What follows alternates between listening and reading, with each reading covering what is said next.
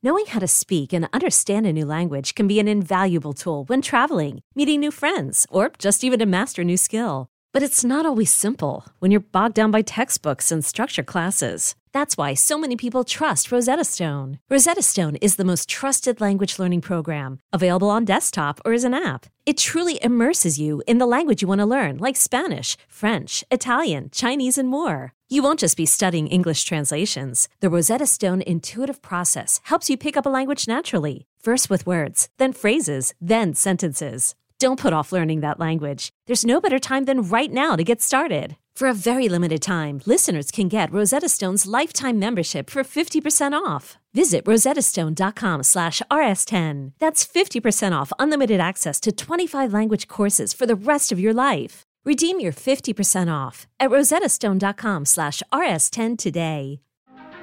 This week on Forward. This destroys trust in expertise, because when people look at this, like, okay, someone just said something, seemed to have a reasonable point, and that person kind of lost their career for it. I'm not even sure you tell me what the truth was, because all the incentives are on the side of say the thing that won't get you canceled. So I think that there's an impetus on restoring our K-12 education to actually teach these principles of free speech and pluralism, and why our inheritance is so profound, and why it's so delicate, and why it's our civic duty to uphold it. So one of the best ways to really have a free speech culture is to work together to solve specific hard problems, not just a consciousness raise on the evils of the world.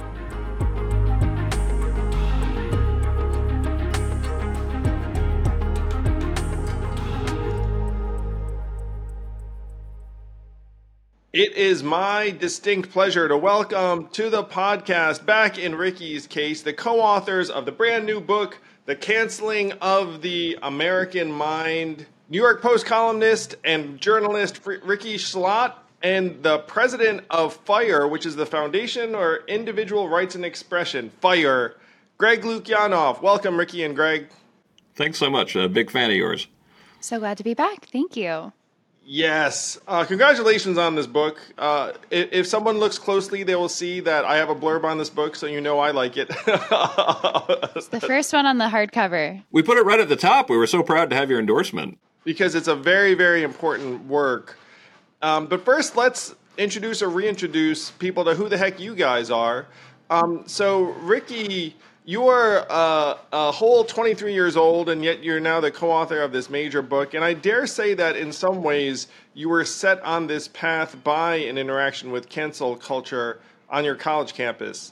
Yeah, actually, I mean, it goes back even to my high school campus. I was 15, I guess, in the 2016 election, and that was it just disintegrated my high school campus. And then again in college, when I started to speak out about my own political beliefs, yet again, definitely lost a lot of friends in the process. But also, I would say I have a glimmer of hope from that story as well, which I can save for later, but tell you a little bit about how I think that cancel culture can be kind of circumvented by courage being contagious. But yes, indeed, cancel culture, I've known it since I was but a shrimp in high school. So Yeah, I mean, that's one thing that Ricky likes to point out that I think is an excellent point, is that we still have to deal with people who are trying to claim cancel culture isn't real or never even happened, which is just increasingly, I mean, it's been a ridiculous statement to make for a long time. Yeah. But when you poll younger people about cancel culture, it's Generation Z that hates it the most because they grew up in it. They grew up not really trusting whether or not, that confidence they told to their friends is going to make it onto TikTok, and next thing you know, their social lives are going to be ruined. So, Greg, this is your fourth book. People who find the title of the book familiar might recognize it from your work with Jonathan Haidt, The Coddling of the American Mind, which came out a number of years ago, talking about how we're leading our young people to some very, very counterproductive beliefs, which I thought was an excellent book. You guys got a ton of acclaim for that book, and this is in many ways the sequel. So how did you and Ricky end up teaming up on this and collaborating? It's a pretty direct story. Ricky read Coddling. She was a fan of the book. She very also sensibly, when the lockdowns began in 2020, said, "This is stupid." As she says, going to Zoom college, paying $6,000 a class for Zoom college seemed asinine. So she dropped out of NYU and started working for publications including Reason Magazine, including the New York Post. And she was clearly just a weirdly good writer for. I want to I'm tempted to say for her age. I'm like, no, she's a great writer for any age. So we made her a fellow at Fire as part of the research team, and it didn't take long for me to realize, wow, this is a very talented young woman. And I'm an overwriter. I'm someone, and Height will make fun of me for this too. You ask me 150 words, I'm like, here's 5,000. It's like, no. You got to boil it down. So I felt like we made a really great team. And one of the reasons why I wanted to write with Ricky, in addition to the fact that she's just a phenomenal writer and she's passionate about freedom of speech and she knows a lot about cancel culture, was that so much of Coddling of the American Mind was about the harms we're inflicting on Gen Z young women. But it was written by two Gen Xers, me and Height. So having an opportunity to write with a young woman who could actually test the environment on the ground seemed like a great opportunity. And then we got to work together, and I think we made a great team. Well, certainly it shows in the pages. I mean, you guys certainly made a great team. Can you give people some background on Fire, Greg? Oh, sure. The Foundation for Individual Rights and Expression, we used to be the Foundation for Individual Rights in Education up until June 6th of 2022.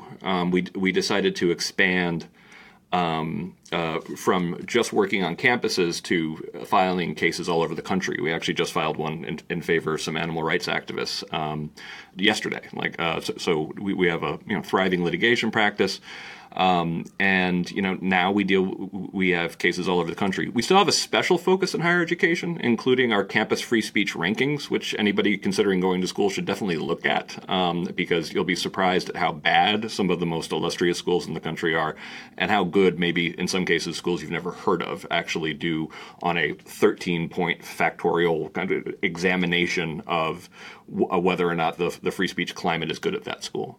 You, Ricky, how was your experience working with Greg? He sounds like a real pain in the butt in terms of sending you super long passages, and you're like, Greg, no one's going to read all this.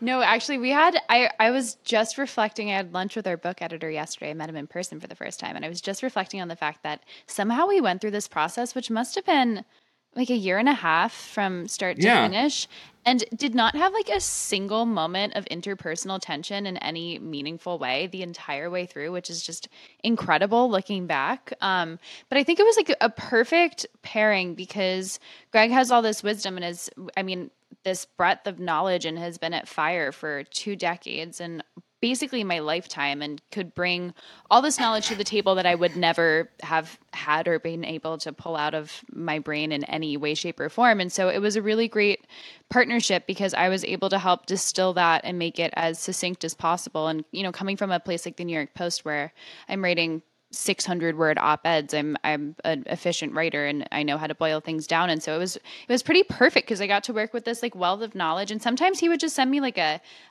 voice memo. I think so much of the book was actually written basically from voice memo to okay, how do I make this work on a page? And it was a really awesome process. And I think I got to learn so much and pick his brain through the course of writing this book. And I feel even looking at where I was in the beginning and in the end, it was such an amazing growing experience. And I read the book now, I just did the audiobook and I'm like, oh, that's pretty interesting. I kind of forgot that was even in there. So it's exciting to see how the final product. It was also great because she's a great reporter. So when we were talking about individual cases, she knows how to do a kick-ass interview. She knows how to get good questions out of people. All of her skills, and then also just the additional insight of growing up in this. It's kind of funny. I call myself temperamentally optimistic, but in a world that should make you somewhat pessimistic at the moment. Oh, it's a pretty good description. It is kind of the way I feel about it. And generally, I will point out to people that it's better to be alive today by a million different standards than it was. Because my dad was born in 1926 in Yugoslavia. His dad died when he was 6. His life was a horror show, and I'm always aware of that. But would I trade growing up as a kid in the 80s and a teenager and young person in the 90s with Ricky growing up in the age of social media? Not a chance. So here's how I think the average American might think about cancel culture. Occasionally people get canceled, but it's mainly social media related. It's not maybe that big a deal. I find it unlikable. But it's not something I should be, staying awake at night thinking about. Now, your book has a number of awesome contributions in it. It's a much more rigorous cataloging, shall we say, of cancel culture. It breaks it down, its impacts on different institutions. Ricky, you said that, that a lot of this is still on campuses, which I think is where most people think of it. So let's start at campuses. Why are college campuses such a fertile ground for what we'd consider cancel culture? And for a moment for people, how would you define cancel culture?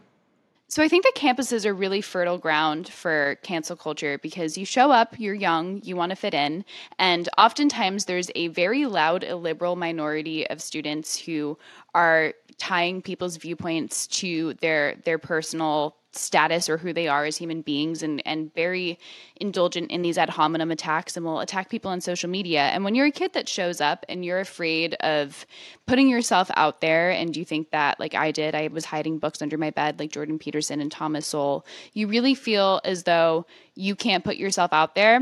And I learned the kind of jumping off the cliff and writing for the New York Post and saying, here are my viewpoints, and I think that free speech is a problem on campus, which was my first major op-ed.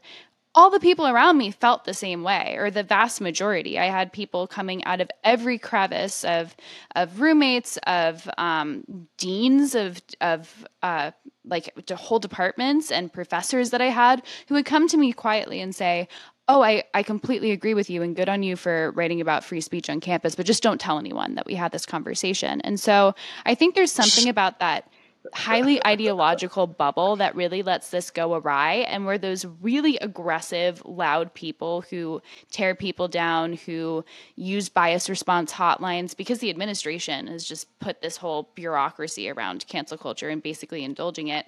It's the tyranny of the minority just goes crazy in real life in the same way that I think it does in social media, and then in like the live action version on college campuses, essentially.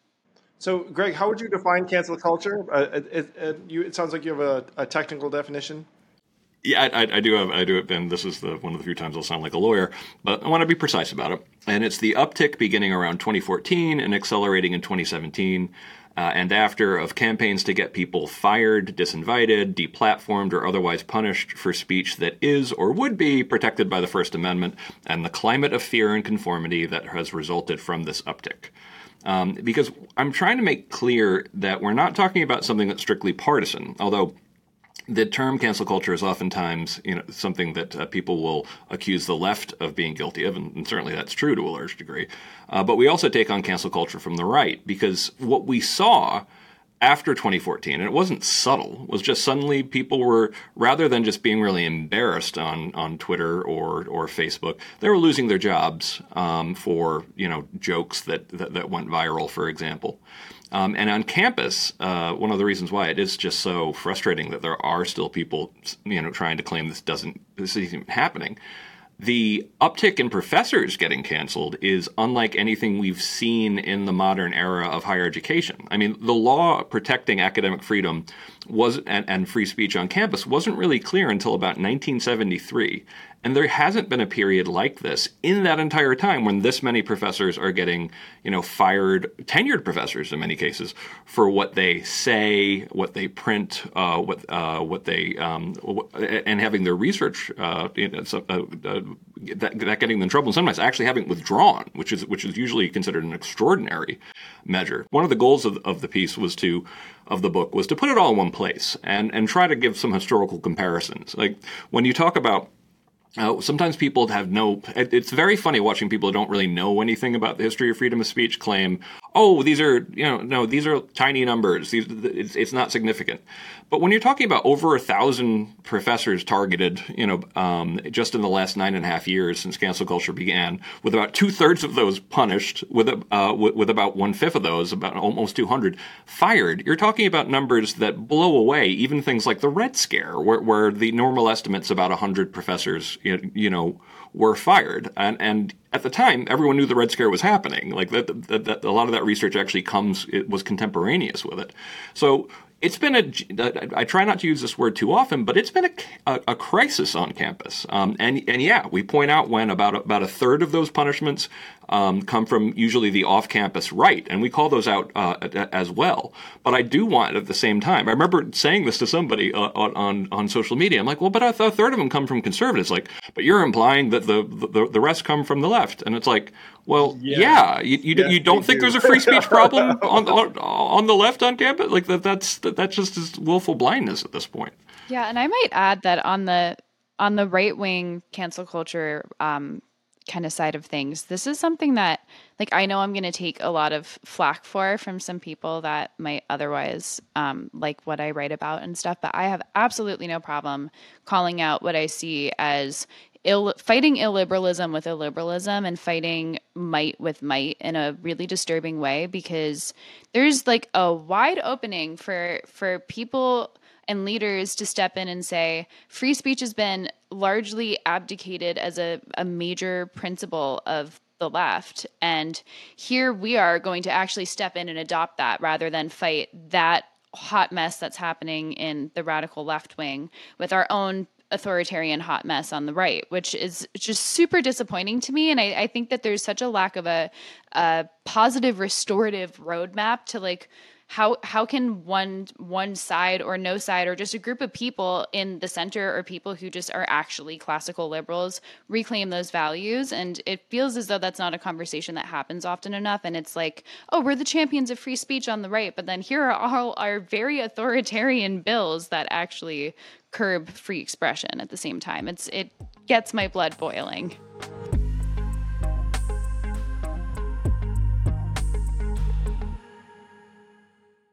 This podcast is sponsored by Helix Sleep. I've always been a mattress guy in that I knew if you're going to spend 8 hours doing something, you should probably invest in doing it right. That's why I love Helix Sleep, which will send a mattress to your door that's made just for you. You take the Helix Sleep quiz and you get matched with a mattress based upon whether you want it to be soft, medium, firm, how you sleep, other variables, and then voila, it gets sent to your door and you can try it for up to 100 nights and send it back. They have a 10+ year warranty because they believe in their product so much. I do too. My kids do too. They actually seek out this mattress even though it was designed not for them. That's how good this product is. Helix has been awarded the #1 mattress picked by GQ and Wired magazine. It is even recommended by multiple chiropractors and doctors because they think it'll make you healthier.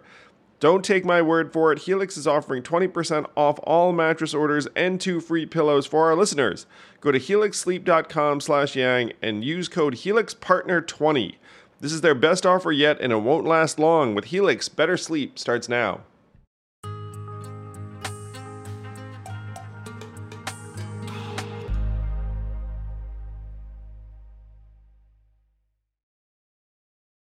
I agree with you, Ricky. It's one thing I hope Forward can assist with is creating this middle zone, because the oppositional forces, it's awful, and people, I know people, I mean, you write about them.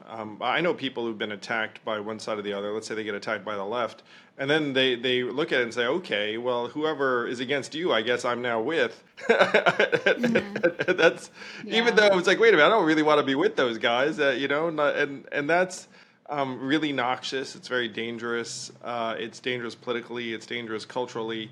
So when you talk about these 200 professors who got fired, there was a particularly tragic story about a professor named Mike Adams in your book. And I have to say, when I read it, I was like, I actually thought, wow, how had I not heard of this? But if you want to relate the Mike Adams story, Greg.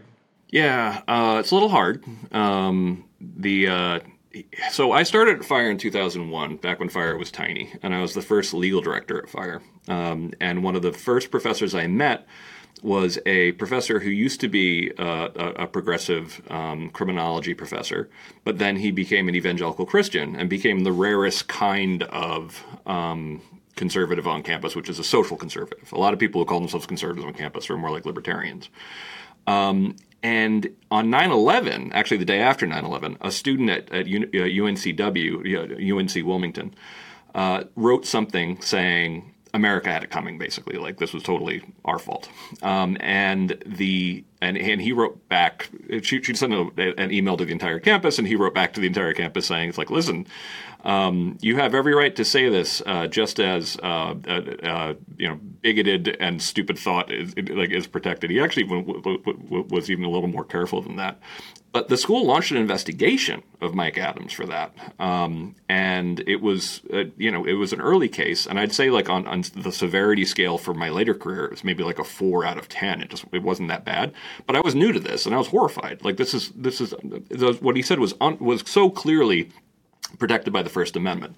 So we became kind of friends over that case, and since he and I introduced him to the works of Lenny Bruce, which I live to regret a little bit, because he would credit me sometimes when he's on the radio about reading Lenny Bruce is what made him decide to be more in your face. Like, and it's funny because I come from the left side of the spectrum. He comes from the right, but he was a nice person that I got to know. But his style became very kind of like calling out the libs kind of stuff. But it was also very jokey, which was something that like a previous era of people on the left were kind of like, yeah, like the guy. Like the gadfly, like that's a role we used to understand having value. And so he had a long career, had to defend him a lot. But in 2020, he sent out a tweet objecting to lockdowns in North Carolina, and being in a state, he was with a bunch of friends in a place that didn't have lockdowns, and he was having a beer. And he tweeted, Massa, whatever the name of the governor was, let my people go. And apparently that was referring to lockdowns as being like bondage. It was basically a joke. And immediately in that absolutely crazy year of 2020, the students went after him to try to get him fired. Now, since he'd actually already previously sued and won against UNCW, they didn't want to go back into court because they lost last time they fought Mike. So they gave him a severance, not even like an insanely good severance, but he got a severance. And meanwhile, in June of 2020, we're flooded with professors asking for Fire's help. We were completely overwhelmed. We got as many cases in June of 2020 as we used to get in an entire year. And I saw that Mike was one of them. And I was like, you know what? He's super confident. He'll be fine. I'll check on him basically last. And I regret that now because I wasn't able to check in with him on the phone until about mid-July of 2020, and he was not doing well. There were still people coming to his house. There were people, calling him on the phone. He filed a police report because these people wouldn't let up.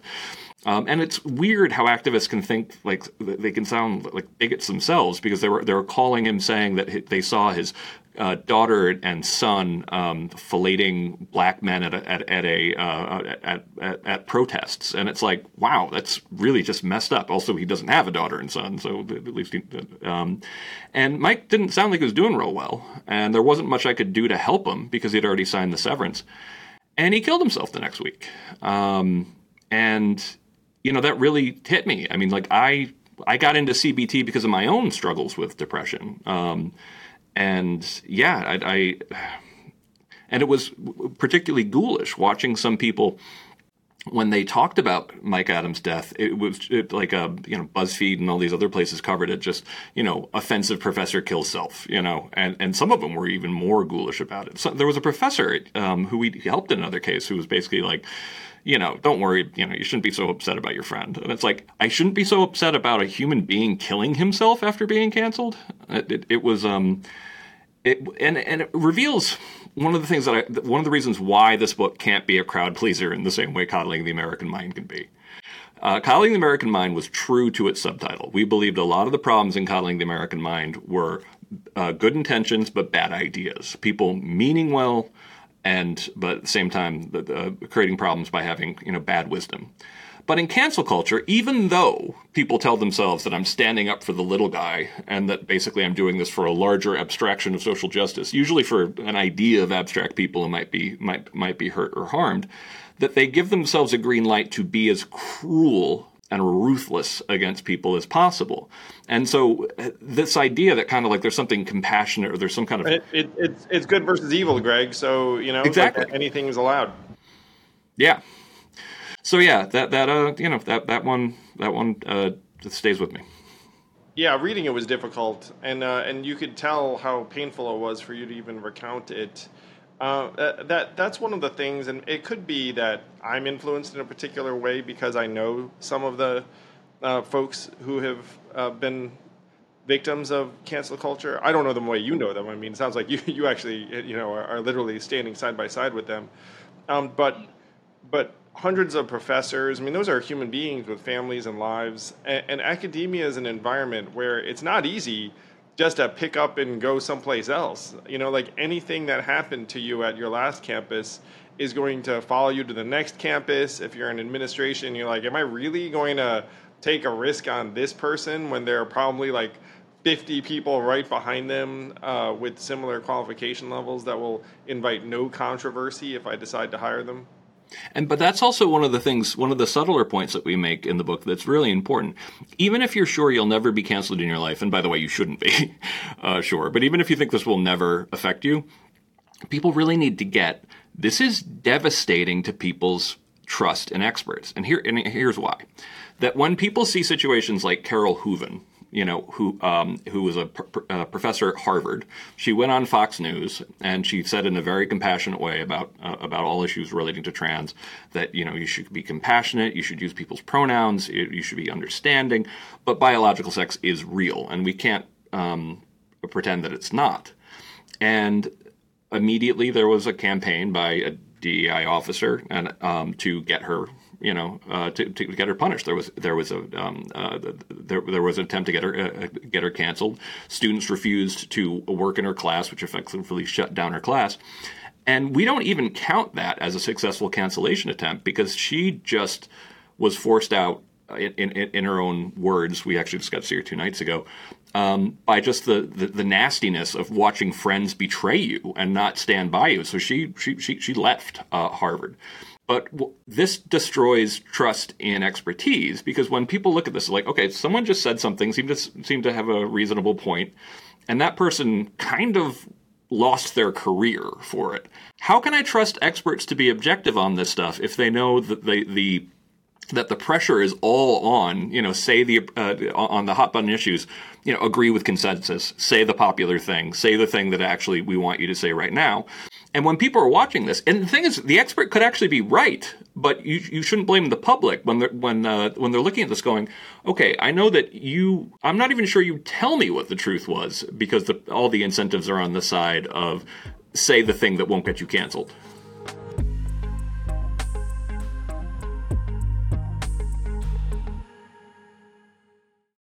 This podcast is sponsored by ExpressVPN. Why let big tech companies see everything you're doing online when you can just use ExpressVPN and then be footloose and fancy free? Plus, you get access to exclusive content by beaming in to another market. What do I mean? Let's say you have Netflix and you missed the show Snowpiercer. By the way, I loved that movie. And you want to watch the TV series, not available in the US on Netflix, but if you beam into the UK or someplace else, then there's Snowpiercer on your Netflix. See how it works?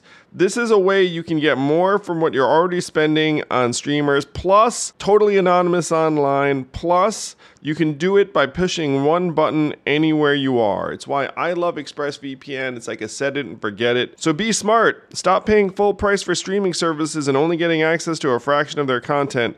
Get your money's worth at expressvpn.com/yang. Don't forget to use my link at expressvpn.com/yang to get an extra 3 months of ExpressVPN for free.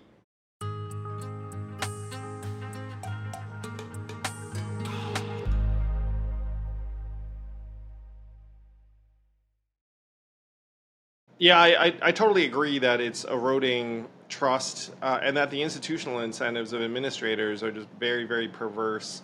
Where if you can imagine the administrator saying, "Hey, I'm going to defend this person that everyone's attacking," then you also are guilty of having this offensive idea. You must also be anti-trans or anti-black or whatever the accusation that the person you're defending is guilty of. And so you look at it and say, well, shoot, like what's in my interest?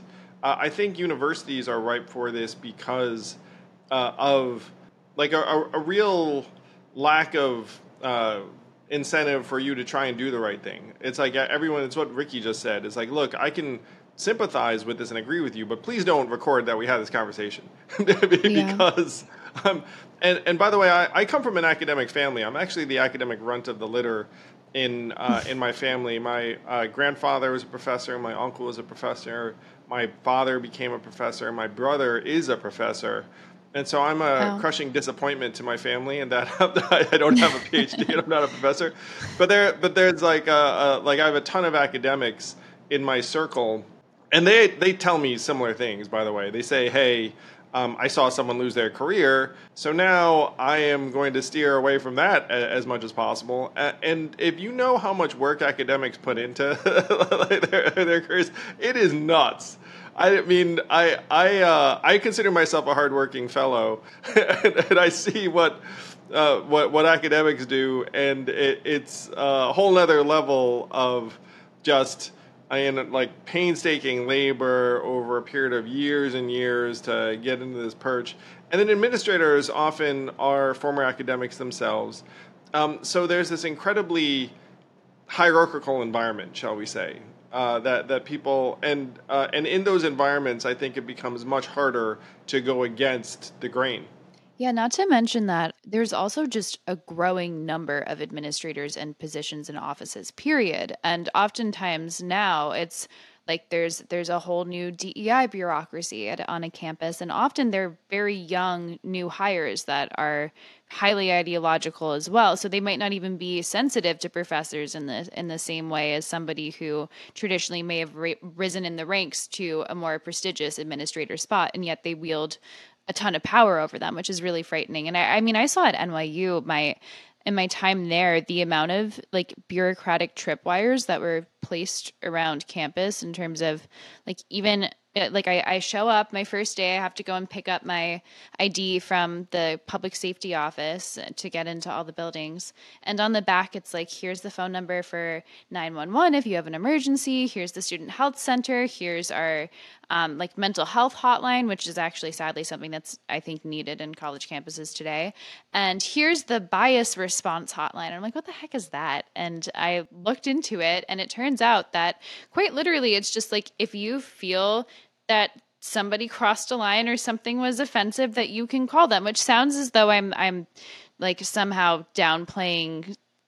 Perhaps there is. I mean, it's a progressive university in Lower Manhattan, but perhaps there are instances of legitimate bias. There are administrators that you can certainly go to, and that's amply available. And yet we had a hotline, and the school published its own internal data, and it was something north of 2/3 of the complaints rose to the threshold of somebody calling in and saying, this is an example that they gave of like the category of someone calling in and saying that there were not diverse enough faces in the student or the advertisements of NYU of students that they were photographing in the advertisements. And the school came out and said, this is what the majority of these reports are. So basically, and they were on the back of the bathroom stall too. We had little posters, the bias response hotline. And it was essentially the school saying like, you were so fragile and so able to be wounded by words that we need to create a hotline for you to call into.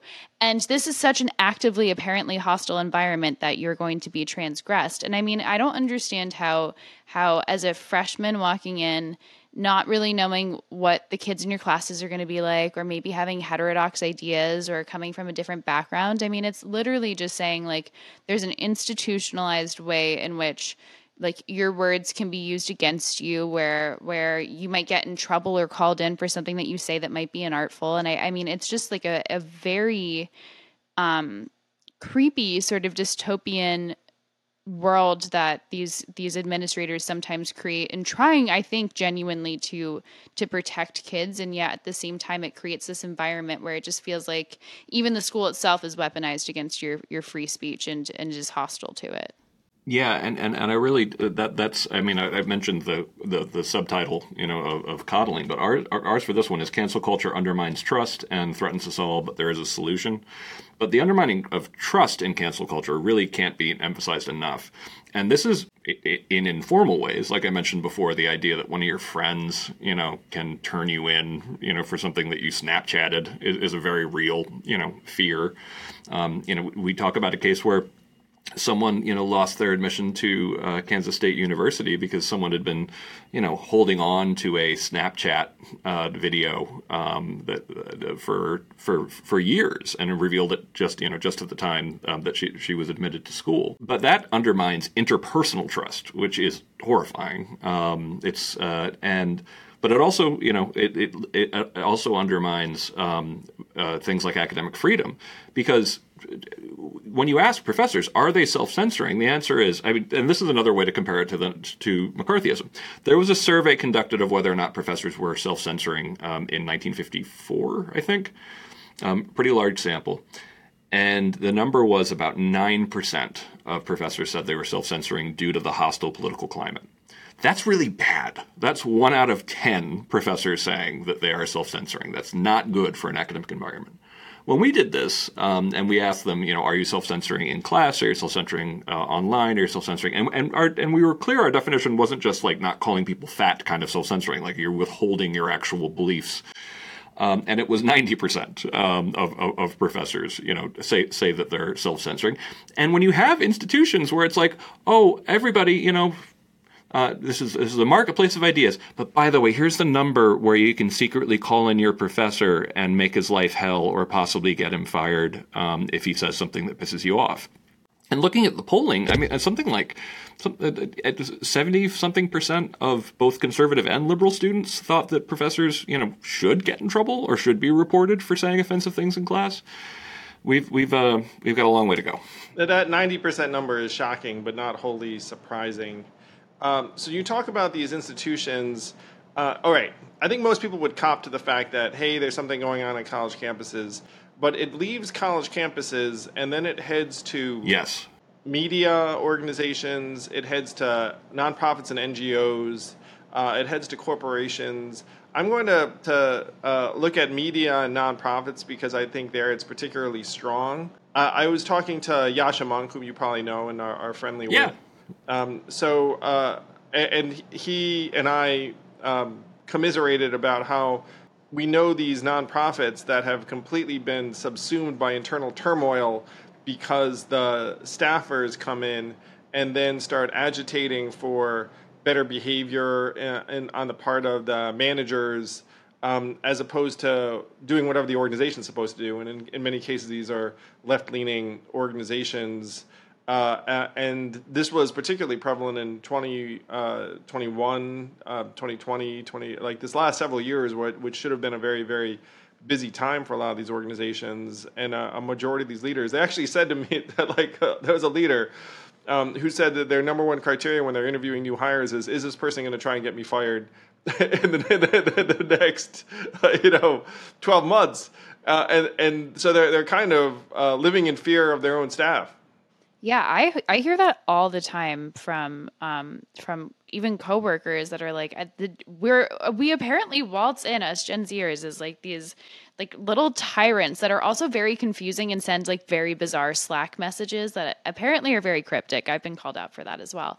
But there's one example that I think is the most compelling of a business leader being able to stand up to this very effectively, which was what Coinbase did, which was effectively say, like, draw a line in the sand and say, we are not going to be a political organization. We are not going to take up any partisan positions one way or another as an organization. And if that's a problem for you, then step back and you can leave. And I was surprised to hear that 5% of them their employees actually did. And like, that's a filtering mechanism. I mean, that's a perfectly reasonable stance to take as a business leader who's not like running anything even vaguely ideological besides like, do you have faith in blockchain, I suppose. But like, it's shocking to me that 1 in 20 people, even still, thought that it was so offensive to them that they wouldn't be taking a stand on contentious political issues that they wanted to walk away. But I'm quite sure that those would be the 5% of people that you probably didn't want to work for you in the first place. So I find that to be a remarkable story and statistic. But even Netflix recently, I think, also came out pretty solidly in saying, like, we're going to publish things that might make you uncomfortable after the Dave Chappelle controversy. And like, if that's a problem for you, then this might not be the right place for you. And I think that what I've kind of witnessed from afar is this like appeasement of these young people waltzing in and wanting to tear everything down, or just being a little bit afraid of them and saying, oh, we'll just let that, like, they can just have this one thing, or we'll just put out this one statement that we're not really totally sure about, to the point where it got so out of control that it, like, we're at a moment where it's like, it's our way or the highway. And I think that more business leaders need to lean into that attitude for sure. Yeah, no, it's one of these things that, like, after coddling came out, we wanted to have a chapter on the trends we talk about in coddling hitting the business world, because we knew it was happening. We just ran out of time to have it. John was constantly tweeting about kind of like, I really wish we could have gotten that in. And it's like, yeah, no, it's fair, but we had to hand it in sometime. And after coddling came out, we heard from business leader after business leader. And I'm in the nonprofit space, and I've definitely, seen potential hires, who, when you, even in a free speech organization, that when you dig a little bit deeper, you're like, oh, but your attitude is essentially that you will be the speech police in the organization. And the way FIRE's been able to handle that, weather that, is that we have a commitment to having politically diverse staff. It is extremely important to us to have actual liberals and conservatives working together. And actually, the staff does lean more to the left, but at the same time, having a healthy desire to have people you disagree with to work with is something that's a commonly shared value that we all take extremely seriously. But I kept on also hearing about how this was utterly paralyzing cause-based nonprofits. I had a friend who worked, after coddling came out, she said, I want to have a word with you. And I'm like, oh boy, this is actually my wife's friend. And I was like, I'm going to rip the new one. But it actually turned out she was the head of a nonprofit that did direct services stuff, like actually going out and helping people, in the real world directly. And it was completely paralyzed by the new hires who thought everything had to be about the culture at the office as opposed to helping the people that they were helping. And meanwhile, I'm not going to be like someone who, every time I was told this by either a business, a profit or for-profit leader, it'd always be followed with, but you can't tell anybody about it. And it was really frustrating. So that's one of the reasons I'm eternally thankful to Ryan Grimm at The Intercept for writing an article called The Elephant in the Zoom, also a great title, where he talks about how this is paralyzing, organizations, like this internal kind of cancel culture that makes it, kind of a climate of fear. And I still think that is present, particularly in a lot of the big foundations. I hear that a lot. And it's dysfunctional.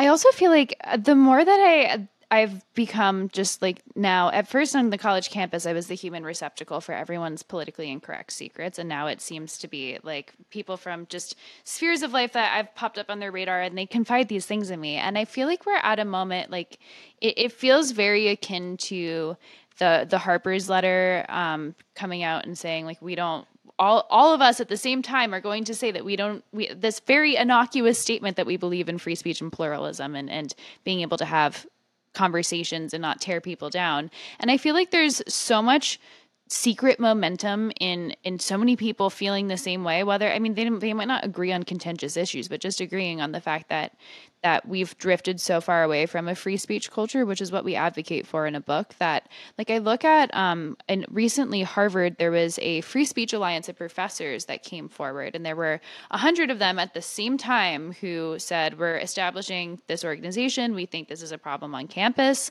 And I mean, I wrote about it for the New York Post. The article got quite a lot of attention, and yet none of them really got personally attacked for it, because there's strength in numbers and courage is contagious, and they all kind of did it at the same time, rather than the one person getting torn down and then everyone else kind of cowering away from actually, giving them any support. So I feel like we are at a cultural moment where there's the numbers are huge of people who agree with these very fundamental American values, and the tyranny of the minority, I think, is a really concerning dynamic that I'm watching play out. But like I hear it all the time from people in every single kind of industry that like we're scared of these very small, very loud, squeaky wheels in society. And I'm like starting to feel like we need to just all come down together and say like, no, this is enough. Like this can't continue.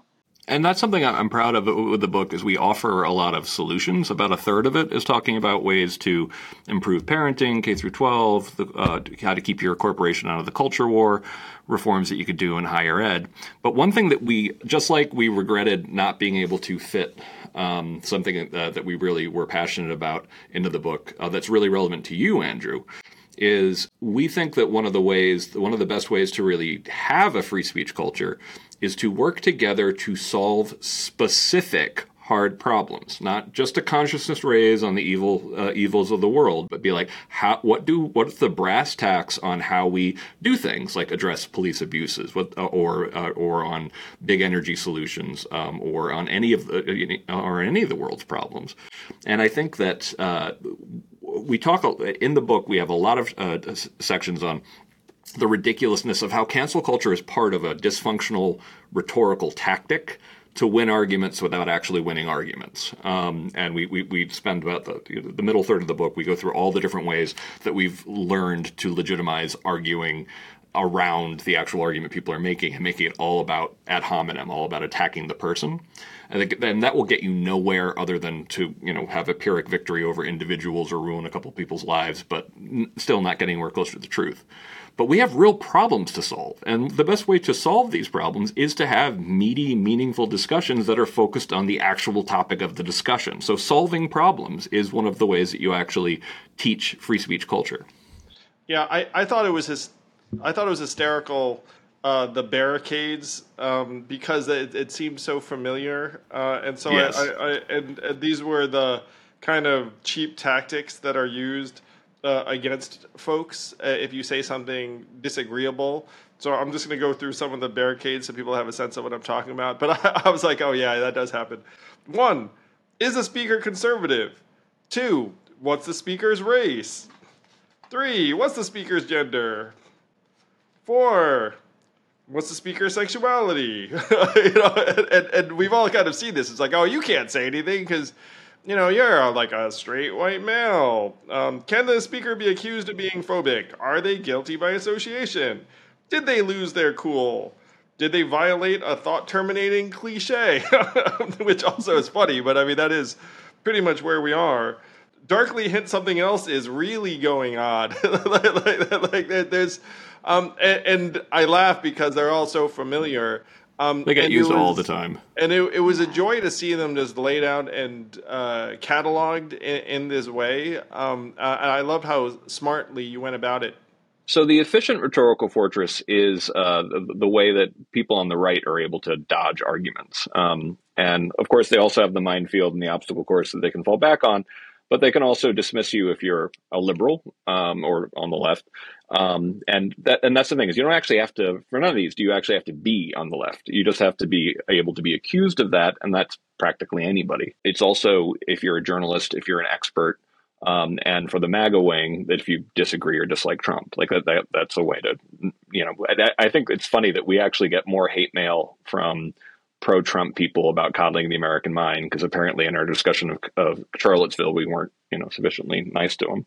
But the perfect rhetorical fortress is just like a wonder of construction. It was something, designed in academia. So it's just layer after layer, largely of identity-based dodges. But one thing I want to be really clear about is we did the whole demographic analysis, to work out like how much of the population do you eliminate when you eliminate white conservatives, when you white people and conservatives, when you eliminate straight people, white conservatives. As you go down, it gets to a smaller and smaller group of people that are, that escape the dismissal. And we worked it out that by the end of it, you're down to about 0.4% of the population of the country. But here's the kicker, and that's the phobic. If you say the wrong thing, Still doesn't matter. Like even if you're right in that 0.4% of the most intersectional person who ever lived, if you say that, if you have the wrong opinion, you are still dismissed. You are accused of internalized misogyny, internalized transphobia.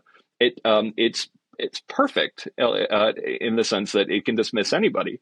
And one of the saddest, but also sort of darkly funniest part of this is when we talk to a lot of the Black conservative and Black moderate authors that we know, and ask them, have you ever been told you weren't really Black for an opinion that you had? Every single one of them was like, oh yeah, that's kind of a common thing. And John McWhorter talked about a reporter after he said some dissenting things, saying, oh, so do you consider yourself Black? And he was blown away by that. And Coleman Hughes put it really, really well. He said, I'm constantly being told that the most important thing as to my credibility is the color of my skin. But when I have a dissenting opinion that they don't like, I am told I'm not really Black. So it's perfect. Like that, there's no way, like I'm damned if I do, damned if I don't. And that's what it reveals a lot of this to be, essentially a really complicated system for running out the clock and protecting dogma, not people. It's to never actually have to, argue about the substance of what someone's talking about. So I think we've done a pretty good job of laying out why this is important, why it's destructive, why people should be concerned about it. So you are actually very constructive. In the last third of the book, you talk about the various ways that we can address it as individuals, the way that institutions can address it. So let's talk about what people can do if they are convinced. They say, okay, guys, I agree, cancel culture is a problem. I, too, want to stand up and say that and provide cover for other people who agree with me that turns out it's most of us that are not fans of this thing. Yeah, we have a number of reform chapters, including how higher education should definitely become a less kind of centralized and one route sort of world, and that we should be, I didn't finish my degree, and Greg changed his degree requirements at FIRE in order to hire me, actually. And I think society needs to wake up to the fact that we can't just have a single, very cancel culture prone institution producing all the leaders in every corporation and every government role. And so I think that that's one important solution that we put forth. A lot of the stuff that we talked about earlier on the corporation front as well. And what to me is the most interesting is our conversation about K-12 education and also parenting, because I think a lot of this gets to, this is kind of my Gen Z bias coming out, but a lot of this gets to the fact that I think that there's a confusing and seemingly contradictory phenomenon of young people right now where it seems like we're the ones that are doing this the most, which is true, but it's not most of us.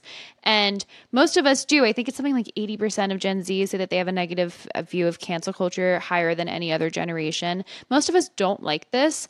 And it bothered me for a while. I'm like, why can't we kind of just overhaul this tyranny of the minority? Why aren't more people coming out? And it's because my own experience, I just did not understand the fundamental principles of free speech and classical liberalism and how profound that is and how delicate of a balance that is until I did my leave of absence from NYU and I actually started reading on my own, and I read John Stuart Mill and I read the founding documents, and I was like, whoa, this is like, I've been taking this for granted. And so I think that there's an impetus on restoring our K-12 education to actually teach these principles of free speech and pluralism and why our inheritance is so profound and why it's so delicate and why it's our civic duty to uphold it. And also for parents to lead by example and to be very deliberate in raising a generation of kids that can actually return to these nonpartisan fundamental American values. And so to me, it's just a matter of activating the minority or the majority of young people who would like to see a change, who would like to live in a world where the dumb thing that they say as a teenager does not ruin the rest of their lives. And pretty soon we're going to have a ceasefire on that front, because everybody that's starting a job today had an iPhone when they were 10. So we've all done and said really stupid things. So I think it's just a matter of actually like like allowing the fire of like free speech and pluralism and democracy to burn again by just actually telling young people like, yes, you're right that something's wrong, and here's where we've gone awry, and here is how the founding fathers, and here is how American legal doctrine actually has a path forward for us to get back on track.